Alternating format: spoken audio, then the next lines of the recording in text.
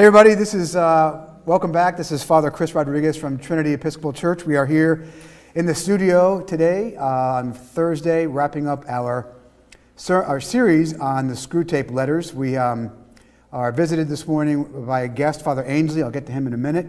It was St. Peter was there last week. Now it's you. So I guess. Well, hey, I can't live up to that. you take what you can get, right? Any port in a storm. So. Anyhow, we are here live, and if you have any questions, as before, you are invited to put them on the website there. There's a little section for comments. There's also a number you can text. You got the phone for the text, right? Or someone has the number for the text? Yep. Okay. If you text a question in or a comment, we will do our best to address those. Otherwise, we're going to go ahead and begin. So how about if we start in prayer, shall we? Lord God, we thank you for bringing us here together virtually and here in the studio. We thank you, Lord, for the blessing of the opportunity to study this book. We pray, Lord, that its words would seep into our souls, that we would see ourselves in its pages, and that we would always learn more and more to lean on the grace and the love of Jesus Christ, who died to save us. In his name we pray. Amen. Amen. All right, so before we get ripping on Screwtape Letters, I want to introduce, of course, you know Father Gritter, who is stage left here, I guess you'd say. And then Father Ainsley, Matt Ainsley, is the rector of All Souls Church in Orlando. That's pretty much all I know about that. So I'm going to let you tell us a bit about that. But I know Father Ainsley is running a church plant in Orlando, which is a cool thing for an Episcopalian. So Father Ainsley, why don't you tell us about what you're working on? I will. Thanks, guys, for having me. It's a pleasure to be here. I am the prospective vicar of All Souls Episcopal Church. Prospective. Once we're a mission, we're a church plant right now. Once we form officially as a mission, then I'll drop the perspective. That's kind of a mouthful to say. Yeah, it is. That's a lot. And it is a church plant of the Episcopal Diocese of Central Florida. Okay. We were planted by the Church of the Ascension Orlando, and we're out in a new community called Horizon West, which is in southwest Orange County. It used to be all orange groves, and now it's well on its way to having 100,000 people. We had our first service just in November of 2019. So we're a baby church, and in our infancy, we went through the whole COVID-19 thing, and the Lord has been faithful and good to us. But we're really excited about this church and bringing the gospel to a new community. And the lay missionaries that we have as a part of our team to expand the kingdom of God on earth as in heaven. Awesome. And the power of the Holy Spirit. We just had Pentecost, so you got to don't get the Holy Spirit. Be Trinitarian. Yeah, we're not gonna. It's not by our own efforts. That's for awesome. Sure. Yeah, I'm glad you're here. Known you, of course, for several years, and you don't typically hear about people launching churches in the Episcopal Church. You hear about them maintaining or declining. So to hear somebody actually having the courage and the guts and the willpower and the strength to do this, obviously empowered by the Holy Spirit, sure, it's just really cool. So I'm really glad you're here to join us today as we talk about the Screwtape Letters and have a little fun with that. And I know this effort at All Souls has been many years in the making, and I'm really glad you're here to join us today. So what's it like to start a church? It's got to be just... You know, it started out a little bit like the story of Jonah. It wasn't something I necessarily would have signed up for. Yeah. But just evident that the Lord was calling you to do it, and you take it a day at a time, and I try to have fun with it, and my mentality is when God calls you to do something, He's going to equip the call. Absolutely. He's not going to leave us out in the cold. Right. And God has provided just every step of the way, sometimes in the 11th hour, which can give you an ulcer, but just provided every step of the way and really blessed us again with a great team of people, and the church has grown every day from the day we've started it, and just really thankful for all the different brothers and sisters throughout the diocese and really across the church that have come around us to help go for it. I find it really exciting. I'll bet. It's got to be. Just it's really neat, I think, to see, we get to be on the ground level of this thing, and, hopefully one day we build a building and we'll have a cemetery, and then they'll bury me out back somewhere. Or if I'm a really good rector, maybe under the altar. Under the altar. And one of those marble... Yeah, humility is a virtue, Father. That's why I was planning on being out back, the furthest plot from the nave. That's terrific. That's really awesome. Well, I'm really glad you're here. Yeah, and it's I fun. know your leadership there has been very well received and just exemplary. So good work, and I'm glad you're with us Thanks for today. having me. Sure Appreciate thing, man. you guys. Awesome. And hope your kids enjoy Vero Beach for the week. Oh, they will. days. Yeah. How could you not? Sorry about the rain, but that's We'll work on that. We'll pray that away. We'll pray it away. All right, so onward and upward. Today we're going to talk about letters 30 and 31, and we may, if we have the time, dive into the Screwtape Proposes a Toast, which is pretty meaty. May not have the time for that, but we'll do our best. So before we dive into letter number 30, I'll read the review here, unless you'd like to. Why don't you read it, Father? Would you like All to? right, I'll jump in. Yeah, All right.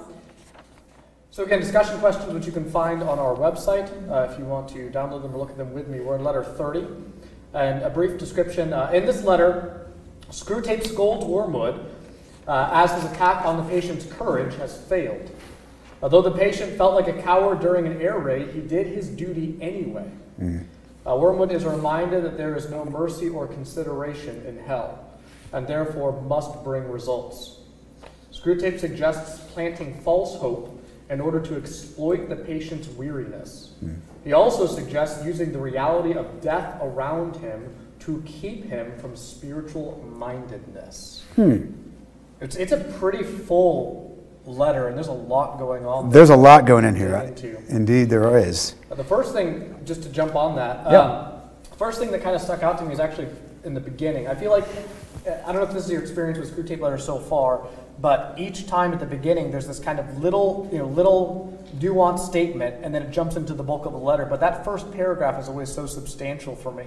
What I want to pull from that is he said, talking about the patient, Screwtape is, he says, he has been very frightened and thinks himself a great coward and therefore feels no pride. But he has done everything his duty demanded and perhaps a bit more. And you're thinking about that. We've been talking throughout the series about the different virtues that that we kind of celebrate now versus those that we may have used to lift up. Yeah. And I don't hear a lot of talk about duty and our responsibility of even civic duty. You could think about that duty as a Christian believer. Courage, duty, and obedience almost seem to be forgotten virtues. And so I don't know if you all see that. Maybe that's a poor view, poor read of the culture where we are right now. But this idea of just getting in there and doing your duty, maybe contrasted to, pretending to do something but blasting it out to everybody as if you are doing your duty. What do you think about the idea of Christian duty and our pull towards that virtue? Boy, I think for a lot of people it sounds like an archaic idea, duty, right? Duty and honor, it sounds like, okay, what does that even mean for a lot of people? I think, though, you're onto something I think which is important. And the idea of duty and courage, they're very similar ideas, right? Duty is what you're called to do, and courage is the willingness to do it when things are difficult or dangerous. And so I think one of the things we've forgotten is that courage is not the lack of fear, right? Courage is being fearful, and somebody had this quote somewhere. Courage is being fearful and doing it anyway, And I think most people don't forget the do it anyway part, the duty part, right? That courage, duty is knowing what you're called to do, and maybe that's part of the problem. People don't know what it is they're called to do, right? But once you are called to do something, do what you're expected to do by God or whomever, whatever you are, whatever role you're serving, and then having the courage to actually execute where you're called to, even when it's difficult and hard to do. And I think that is, I do think people admire it, but I think it's an outdated concept for a lot of people. That I don't know why. I have to ask my younger colleagues here what they think. There's definitely an allergy to duty. And I think some of it has to do with if your heart's not in it, meaning you don't feel like you should do a particular thing at a different time, then it's not authentic. If you do something that you know you should do when you don't feel like doing it, then you're being inauthentic, and that all good works that are pleasing to the Lord are spontaneous. And it's also, I think, maybe filtering some, the Protestant Reformation filtered through existentialism and being your authentic self. I think you get this idea of, well, if you're doing something out of duty, that's works righteousness. When if you go beyond a cursory reading of Scripture, I actually think if you even do a cursory reading of Scripture, just even read it hastily, it's obvious that as Christians, there's things that we have to do. I mean, Jesus says, "Why do you call me Lord and not do what I say?" Right. And so Jesus is our Lord and our King, and so what does that make us? His subjects, but more than his subjects, his sons and daughters. Right. And so we do have responsibility being a part of God's royal family. Mm-hmm. To do what he tells us to do. Absolutely. Yeah, which is where it's not optional. I mean, if we only obeyed the Lord when we felt like it, we wouldn't be obeying him very often. It wouldn't be obedience. It would be an excuse, right? I'll speak for myself. Well, I'll speak for you too. Well, there's a difference between living according to your beliefs and according to your feelings, right? Hypocrisy is when you lay your beliefs aside and let your feelings kind of pull you along and to wherever they go. Children do that very well. Toddlers react and overreact and aren't principled in the ways that they approach Christian duty and discipline.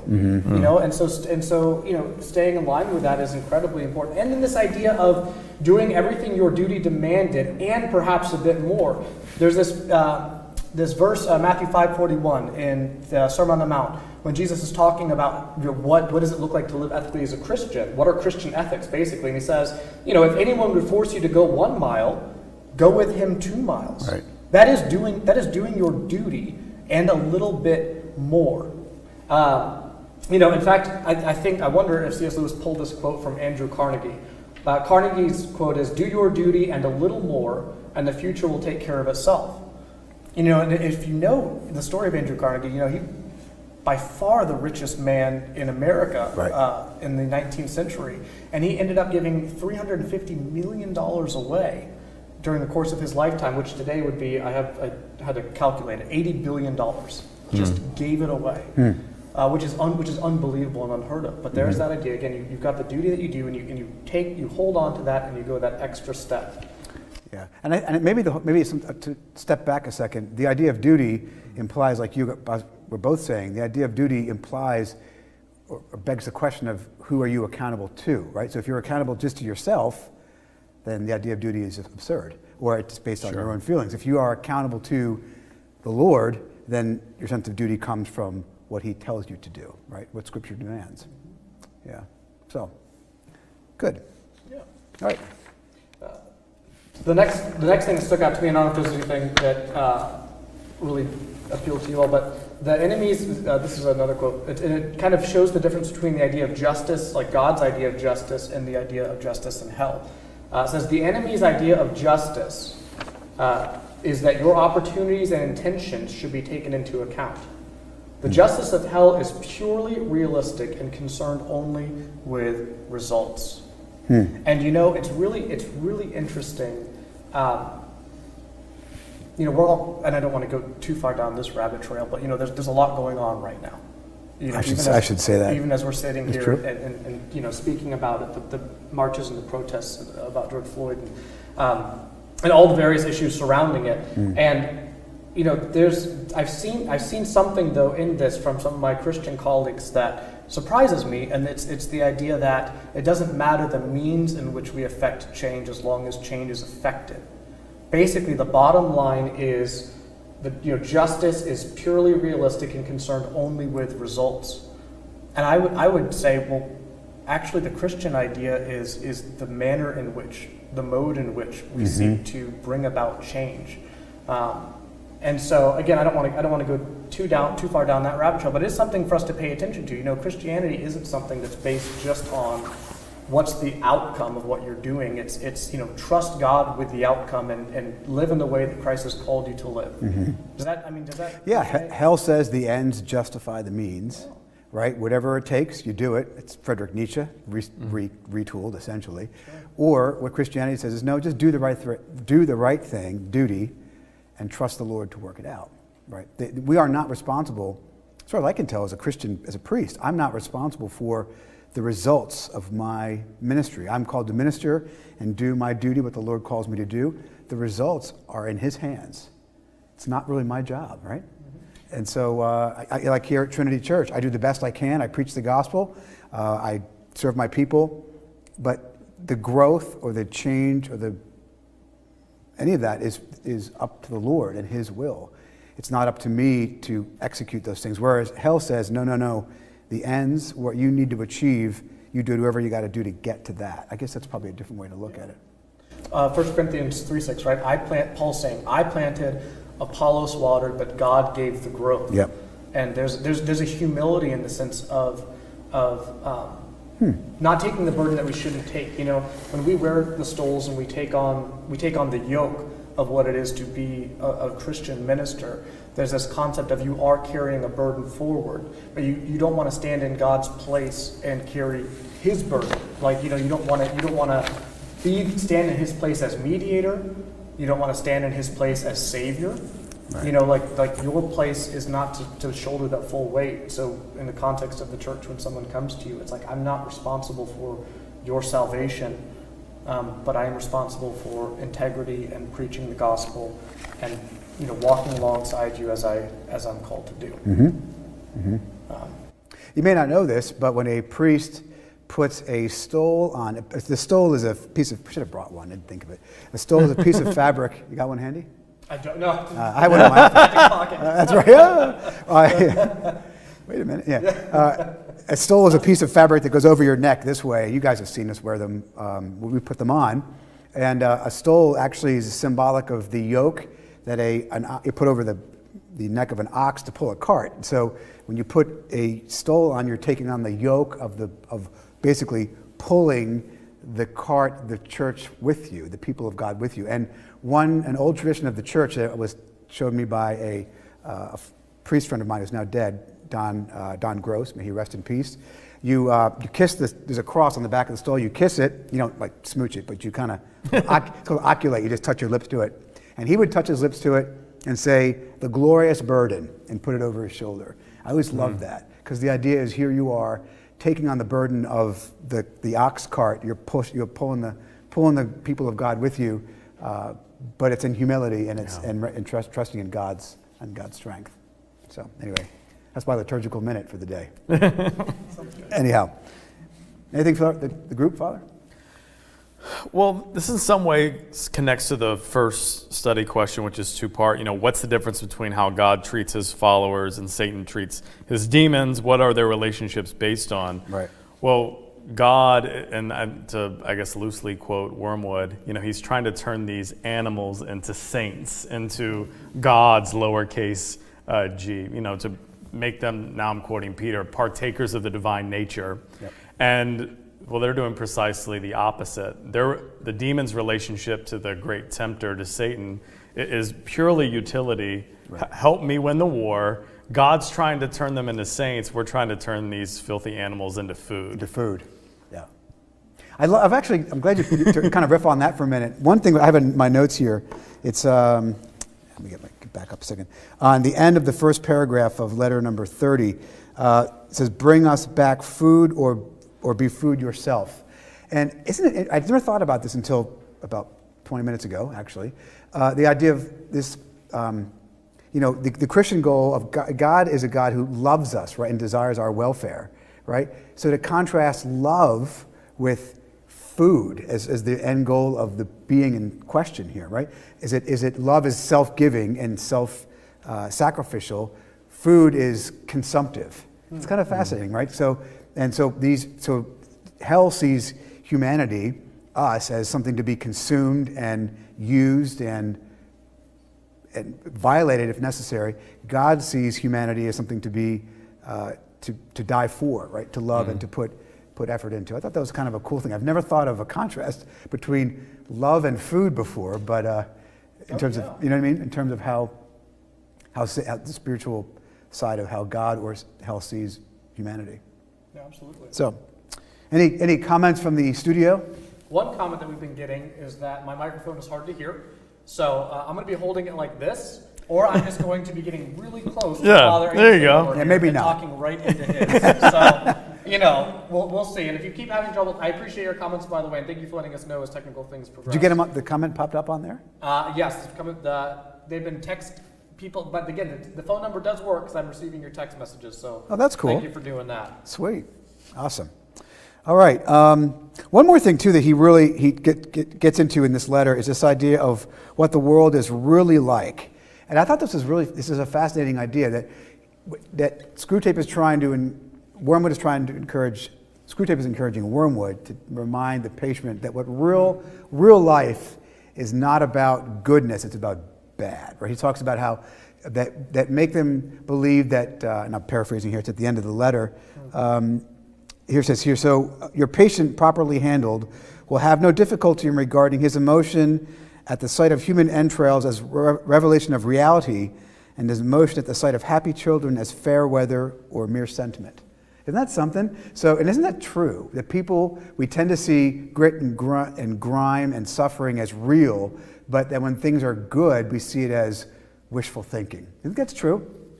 Even in our own culture? We're on the same page because I highlighted that very sentence there. Right here. All right. Take it away, boys. So what do you think? Yeah, I had never thought of that. I mean, this whole book, if you can call this, it's a brilliant psychoanalysis in the true sense, not in the modern sense of his understanding of how the human person works. It is just incredible. And yeah, it's when it comes to good things, it's like, oh, we need hard empirical data.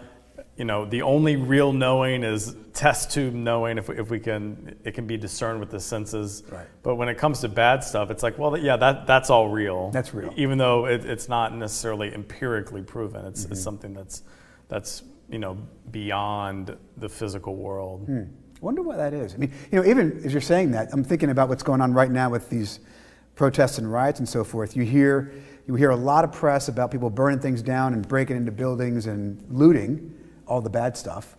But these stories of police officers kneeling down or in front of protesters, or I saw a picture this morning of a group of riot cops with their gear, had laid all their shields down behind them, and was standing in front of the protesters to guard whatever it was, but they'd put their shields down as an act of humility, quite frankly, and vulnerability. You don't hear anything about that. So everybody wants to highlight the bad and the wickedness and the debauchery that's going on, but these little elements of goodness that come through are dismissed as just sentiment or false. One of the narratives right now, as you've all probably seen, it's everywhere, is the idea that as soon as the cameras are off, then they pick those back up and they start beating people. Many people are saying that. Or the other narrative happening right now is if you were to share something like reconciliation between police officers and protesters, you're actually you're basically not helping the cause at all, because what you're doing is you're not helping to incite the necessary level of protestation that needs to achieve the end results. So you're not being helpful. Is the idea, right? Again, who are we to judge those outside of the church? But I do hope that Christians understand the importance of the ministry of reconciliation that we have been given. That's part of being ministers of the gospel, is to seek good, not by to seek reconciliation. I'm sorry, I didn't mean to go into this whole thing. To seek reconciliation with integrity. Those things must be together. You must be able to have integrity and to stand with integrity while at the same time seeking the good of the other. I mean, it's right. God willing, that'll be part of Trinity Sunday. Is how does the Trinity work together for the sake of one another while maintaining the integrity of the persons. So.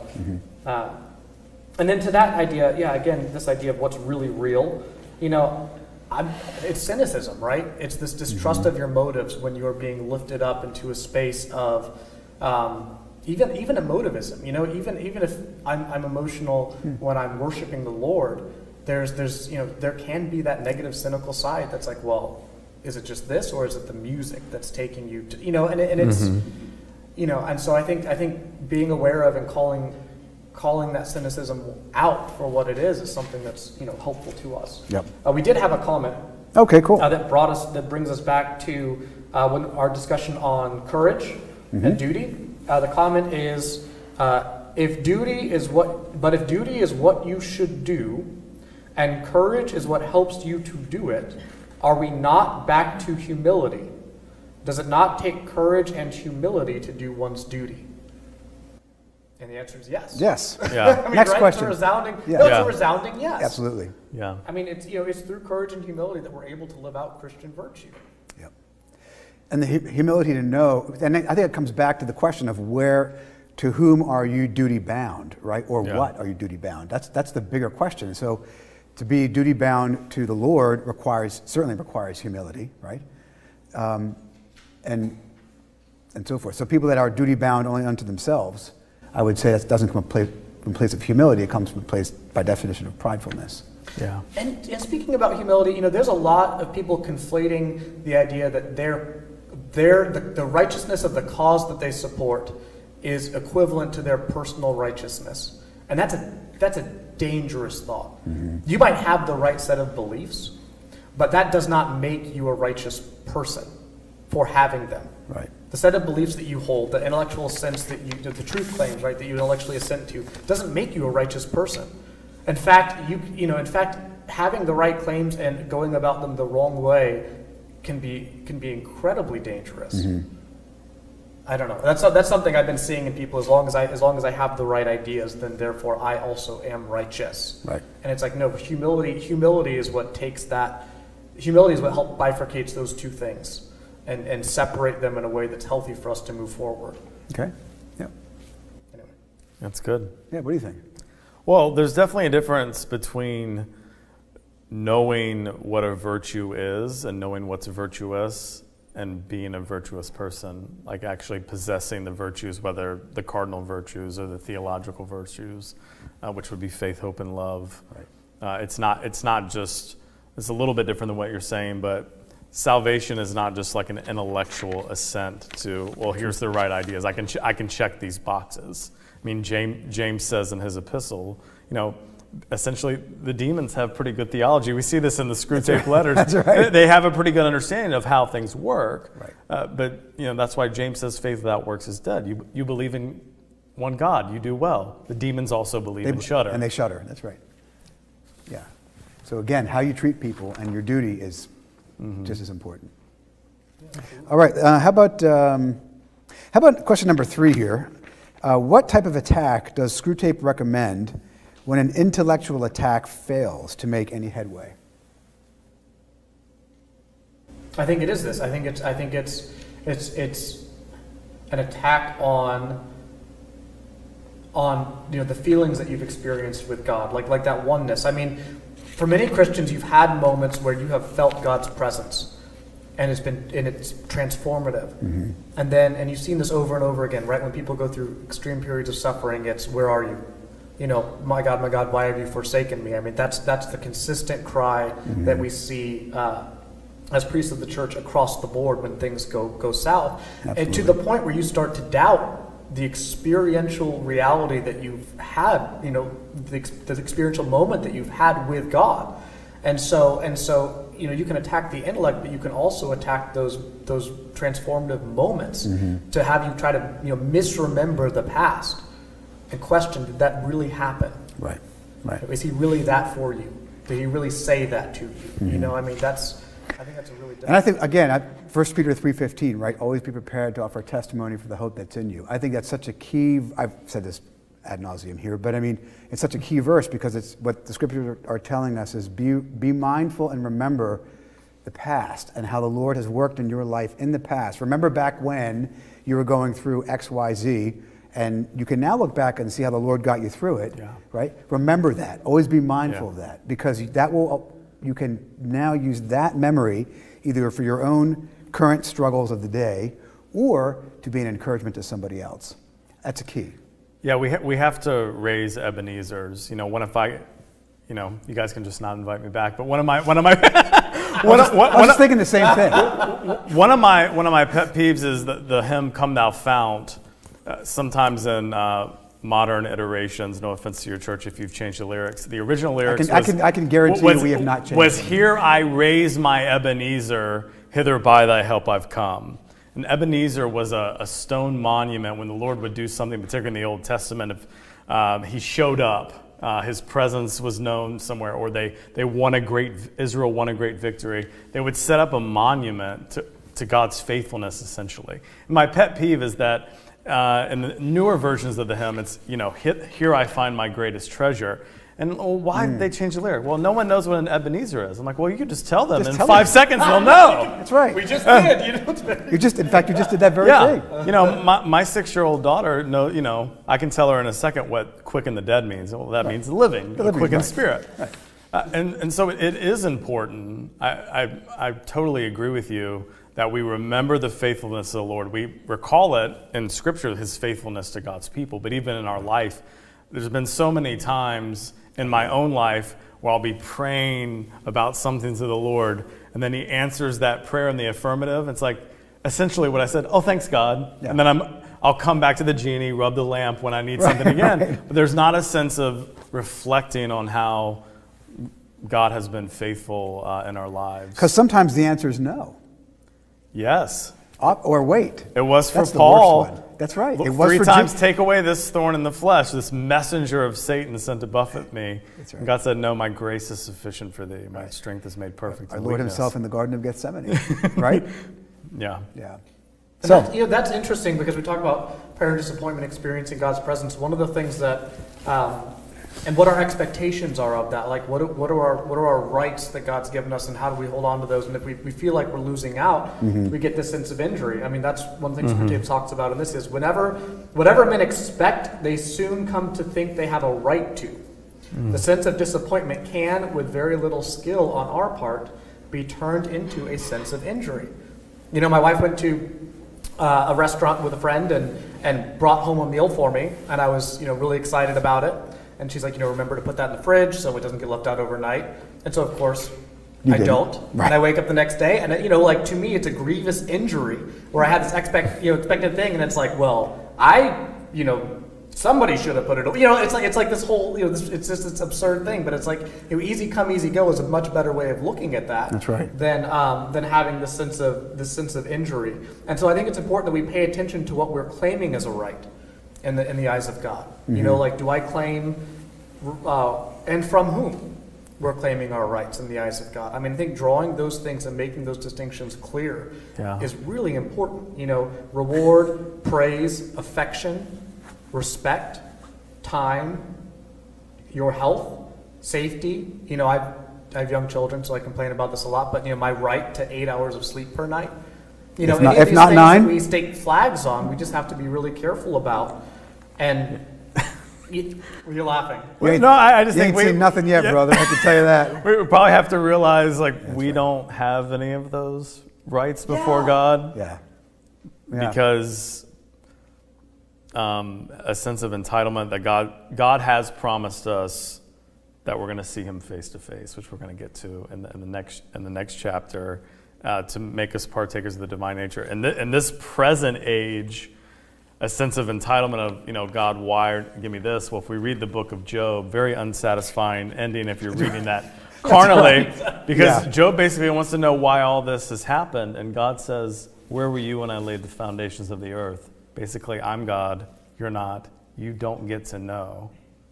Well, that's a great point. Because Job knows now. He knows now. He's encouraging all of us. His life was of such great value, and his suffering encourages us in our suffering. Sure does. And I love Job, too, in the beginning of the book. Job's a great book. And his line, the Lord gives and the Lord takes away. Blessed be the name of the Lord. In other words, both in prosperity and in suffering, blessed be the name of the Lord. It's better than his wife's comment, Curse God and die. Curse God, you stupid man. Curse God and die. Yeah, Satan left her alive for a reason. I mean, I think to be a source of discouragement guess so. For him. Let's maybe not go there this afternoon, Father. It is important because we are made in the image of God. We bear the image of God. Yep. I'm curious about this, and I wonder what you all think. Okay. Do you think that you can forfeit do you think it's possible to live in such a way that you forfeit the rights that you would have as being made in the image of God? And if so, do you then get those rights back through adoption by the Spirit? Let's just leave that one as a that's a biggie. That's a biggie. My gut reaction is yes. Next question. How about letter number 31? The patient has been killed in an airstrike and finally shook off the demonic influence of wormwood. This is a great chapter. Oh. Wormwood bore witness to the patient's transformation in the presence of God, even as he was cast back into darkness, and to Screwtape, who was looking forward to punishing Wormwood for his failure. I think one thing which is this, so basically the patient we've been following all along is killed in an airstrike in London during the war. And clearly the man, we've seen this a few times, where this man is living in a sense of fear. And of course, if you remember back to, I think it was letter number 29 or 28, Wormwood was all excited about the man being scared. And Screwtape said, no, you don't want them scared. You don't want them scared, because then they'll start to think about things bigger than themselves and ultimate questions. You don't want them scared at all. You want them to live a nice, long life into middle age. We talked about that last week. But this man, actually, he is killed in an instant, bam. And so then the question becomes, what does that mean? I think, look at this, this is paragraph 3. This is Screwtape saying to Wormwood, basically lamenting the fact that this man got away. The more one thinks about it, the worse it becomes. He got through so easily.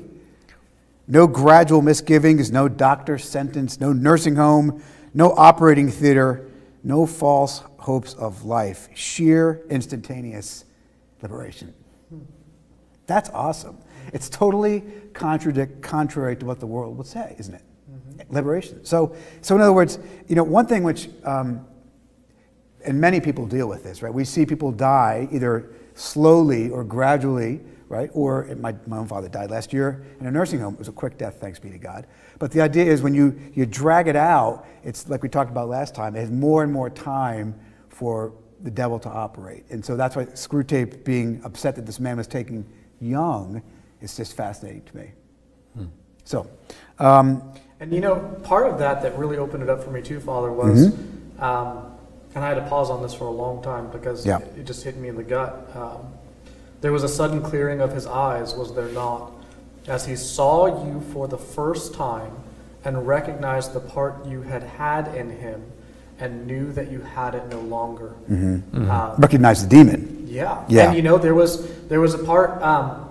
I think it's the Great Divorce, where there's a man who's being urged on, but he's got this lizard, this red lizard on his shoulder, and a demon. And the angel's like, let me smite that for you, and the guy's like, oh no, and the lizard's like, don't let him kill me. He was too hot. He's gonna hurt me. He's just basically just doing this up, and then finally, and he doesn't have any affection towards it. It's just there, and he can't imagine what it's like without it. But then finally, he's allowed, the angel's allowed to kill it.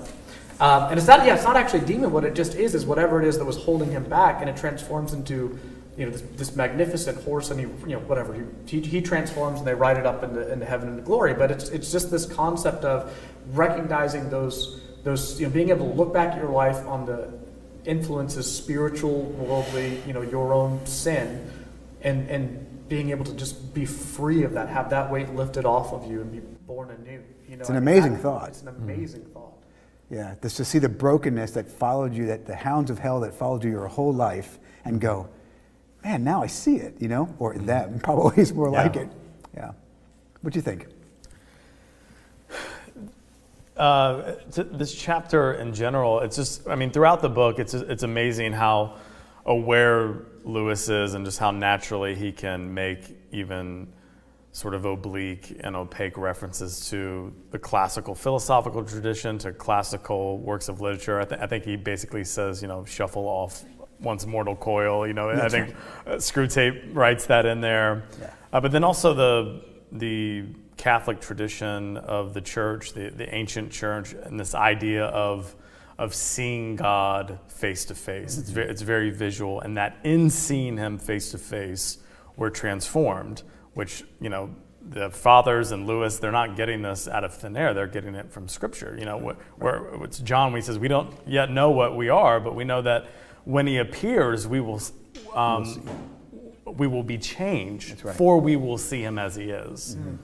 And so that focus, which has been, I think, to some extent, because we live in such a materialist age. That doesn't mean that we necessarily love money, but that even if we're Christians, sometimes we can kind of live as if all we see is all there is, instead of we were made for God to see Him, to know Him, to be united to Him, and that's what we're seeking. And then when we actually do see Him, we become what He created us to be in full. It's an amazing idea. It's awesome. Yeah. I love here, and to that point, he says here, Screwtape says to Wormwood, defeated, outmaneuvered fool. He's addressing Wormwood. This is paragraph number 3 or 4. Did you mark how naturally, as if he'd been born for it, the earth-born vermin entered the new life? Isn't that awesome? Yeah. It's even you referenced Job earlier, but Job speaks about this in chapter 19.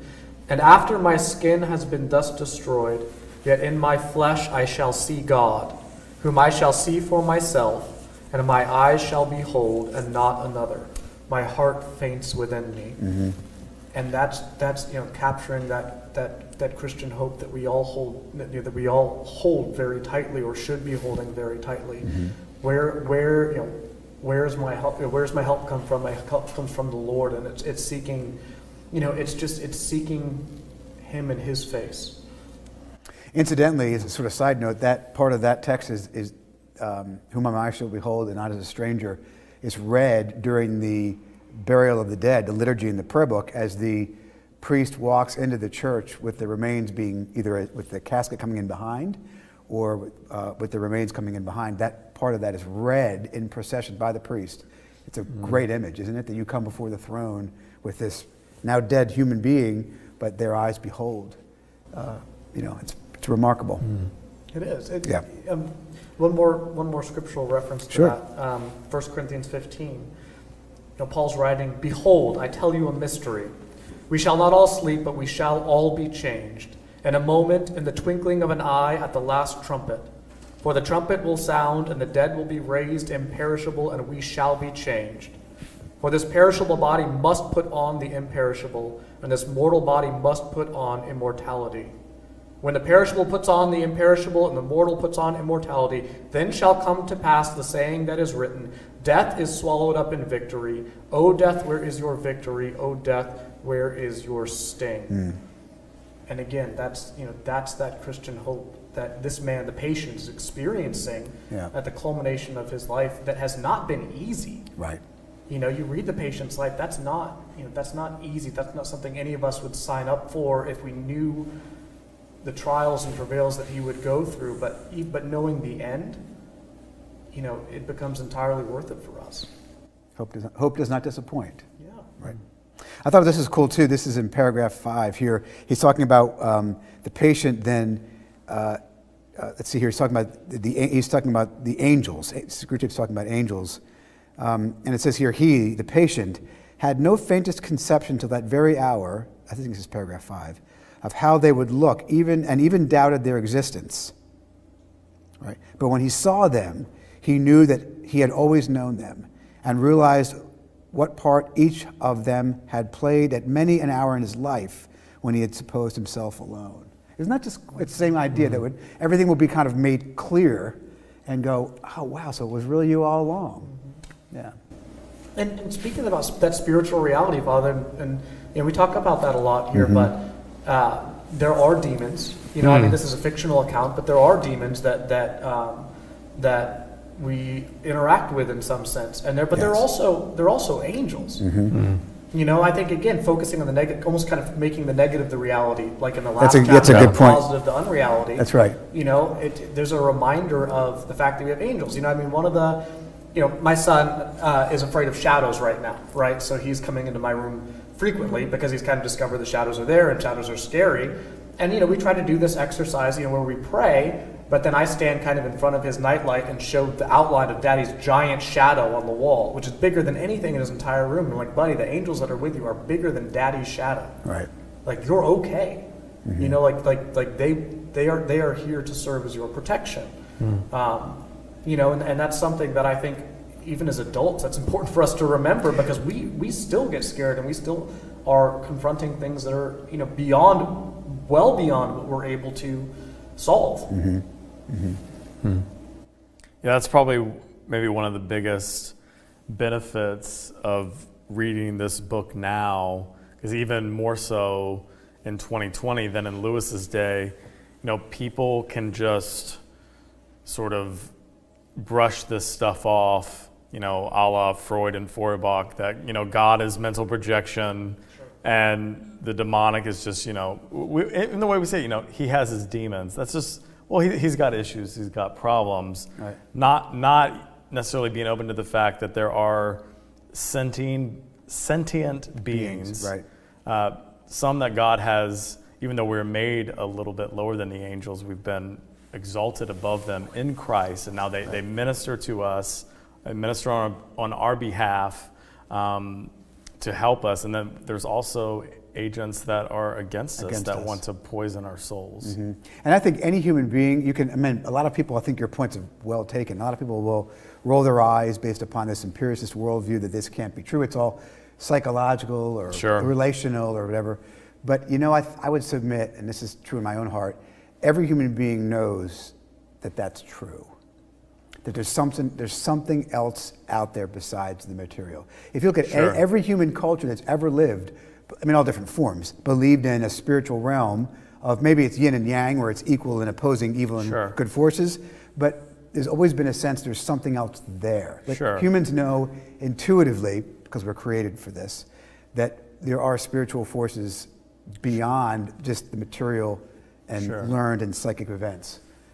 And I think we want to not always accept that sometimes because it can be terrifying, but I think we all know it to be true. Yeah. Right? Absolutely. Yeah. So, any comments, Father? Oh, no. No? Nothing? Close out the chapter for me, unless you all have some other things on chapter 31. Well, that's a great question here. How would you describe the patient's sudden clearing of the eyes? And have you experienced something similar? Anybody here? Yeah. Okay, I'm going to repeat. Okay, I've got a question in the audience, so go ahead. But don't fear it. You have to. Well, it's annoying. It's annoying. Of course, it's annoying. They're like rats. They're annoying. They are vermin. And I had a friend of mine who I won't say who it was, and you would know him anyway. But back in another parish I served at one point, he said to me, Father, he said, I got to tell you something. This was not in the confessional. He said, I got to tell you something. Whenever I'm in church and I'm praying and I'm listening to your sermons, I get the most profane images in my mind, and I can't get rid of them. And he told me what they were, and I thought, well, that's pretty wild. But to your point, that I think the devil clearly puts things in our minds that are, it's almost kind of comical. When you kind of get the hang of it after a while, you kind of go, oh yeah, I know who you are. Leave me alone. You do. You know who he is, and sometimes it's just so incredibly obvious. You're in church and you get you get a thought that pops into your brain about a person or whatever, and you're like, oh, come on, just leave me alone. To your point, it's annoying. But yeah, is it demonic? It makes me. So is it a part of something else? I would say yes, but you also have, as a Christian, have the ability to cast it away. Well, I do. Yeah. Well, then that's how you deal with it. And again, Satan is not God's adversary, he's yours. So you have to always bear that in mind, that God is way more powerful, infinitely more powerful than any satanic, demonic being that can influence you. To Father Matt's point, there are angels that stand next to us, that defend us, but then also all of these spiritual forces, all forces, period, human or spiritual, are under the authority of God. So you don't have to really fear them. Jesus himself duked it out with Satan for 40 days in the desert, right? Who won? Christ won, but it was a fight, So yeah, thanks for making that point. That's really, I'm glad you brought that up. Good. You can make two equal and opposite errors. One, this is whatever, it's just my psychology, there's no such thing. Or you can go to the other extreme where you begin to think and talk about Satan as if he's God's equal opposite. That's right. Yep. Yeah, that's a good point. You can dismiss it altogether, or you can become one of those people who sees a demon behind every corner. And they pray to Satan, meaning they rebuke him. They talk to Satan more than they talk to God sometimes. Right. Yep. Yes. That's an interesting. And we don't Yeah, that's a good point. resist the devil and he will flee from you. That's right. Take every thought captive and make it obedient to Jesus Christ. Right. So, But I think 90% of it is knowing what it is. Right? Know your And realizing that not all these things are mutually exclusive categories. So it's not Sure. like, again, we're spiritual and material beings Right. in one. Sure. Like a lot of these things are physical, material, and spiritual, That's right. etc. sure. Right. I mean, if you think about it, in a sense, all illness of any variety at all is demonic at root. I mean, it's all part Sure. of the fall. So, trying to slice that, is it spiritual or is it physical or is it medical? I think putting it in those categories, as much as we want to do that, I think that's really kind of an exercise in futility. Yeah. That it's just, like to your point, that we just are a being and these things affect us. Yep. Right. It's a both and, because It's a both and. you could be feeling depressed because you ate a half a gallon of ice cream while you're watching Netflix, but then Like a personal experience. Yeah. Very specific. I just pulled that out of there. But then Yeah. demonic forces could use that for you. You make bad decisions based on how you Yeah. feel, because again, we're a psychophysical unity. That's exactly right. Psycho-physical unity. Yeah, That's awesome. I pulled that out of seminary. Did you really? You didn't just make that up, I hope. That's hilarious. Any other comments from the studio? So I will say, sort of final parting thoughts about the book. When I first read this book back, and if anybody has anything you want to share as we conclude our series, I'd be welcome to hear them. One of the, I think I shared with you in the very beginning of the series, when I first read this book when I was in my mid-20s, I remember reading the end of the book, putting the book down and saying, Lord, I can't possibly, because all you see is this constant battle between Satan and the patient, and it's this spiritual warfare. And I remember very clearly. I remember laying on my bed, I closed the book, and I said, Lord, there's no way I can do this. And he said to me, that's the point. Right? And I think that's, if there's one thing you take away from this book, in my estimation, aside from all the really great nuance and psychology and all the just profundity of this book, which I find to be very helpful, the one takeaway for me, which actually got me started in this book, and actually started on my life as a Christian altogether, was to recognize that A, this is a lot bigger than just me, right? And secondly, I can't possibly do this on my own, but I don't have to. And that's, I think, the key to the whole book. It's not about, you can read this book and walk away dejected and destroyed and as I was, highly stressed and confused. What do I do now? And the point is, you know what, Rodriguez, you really don't do anything. You just trust me and let me save you. And that's the point. So those are sort of my parting thoughts. Anybody have any comments on the book as a whole, or anything you thought was helpful? No, I think that's a great way to close it out, Father. I think you're absolutely right. It just points you to the cross. It does. So, anyhow, this has been a lot of fun. I keep threatening to do a book study on Jekyll and Hyde. Maybe we'll do that in the fall. That'd be awesome. Maybe we'll invite you back for that too. That'd be good. So anyhow, thank you all for being here. Thank you, and online, people that have joined us. Thank you, Alex, in the back, our tech guy, keeping us all running smoothly. And thank you all for being here. This concludes our series. And if you want to go back and rewatch any of these, of course, they will remain available on our website for your convenience, and to share them with friends who might find this to be interesting. So thank you, Father Ainsley, for being with us today. Thank you for having me. Oh, certainly. And you want to close us in prayer? Yes, the Lord be with you. And also with you. Almighty God, we thank you for your servant C.S. Lewis and just the wisdom with which he writes. And Lord, we give you thanks and praise that as eager and equipped as Satan, as demons are to destroy our souls, you are 100 times infinitely more eager and equipped to save us, Lord, and that it is your desire that you're willing that none should perish, but that all should come to repentance, Lord. And we thank you that you give us the grace through your Son, Jesus Christ, by the Spirit, to become what you created us to be, image bearers, and those who will one day, when we're raised from the dead, behold you face to face. Lord, we love you, we praise you. Bless this church, bless the ministries of Father Chris.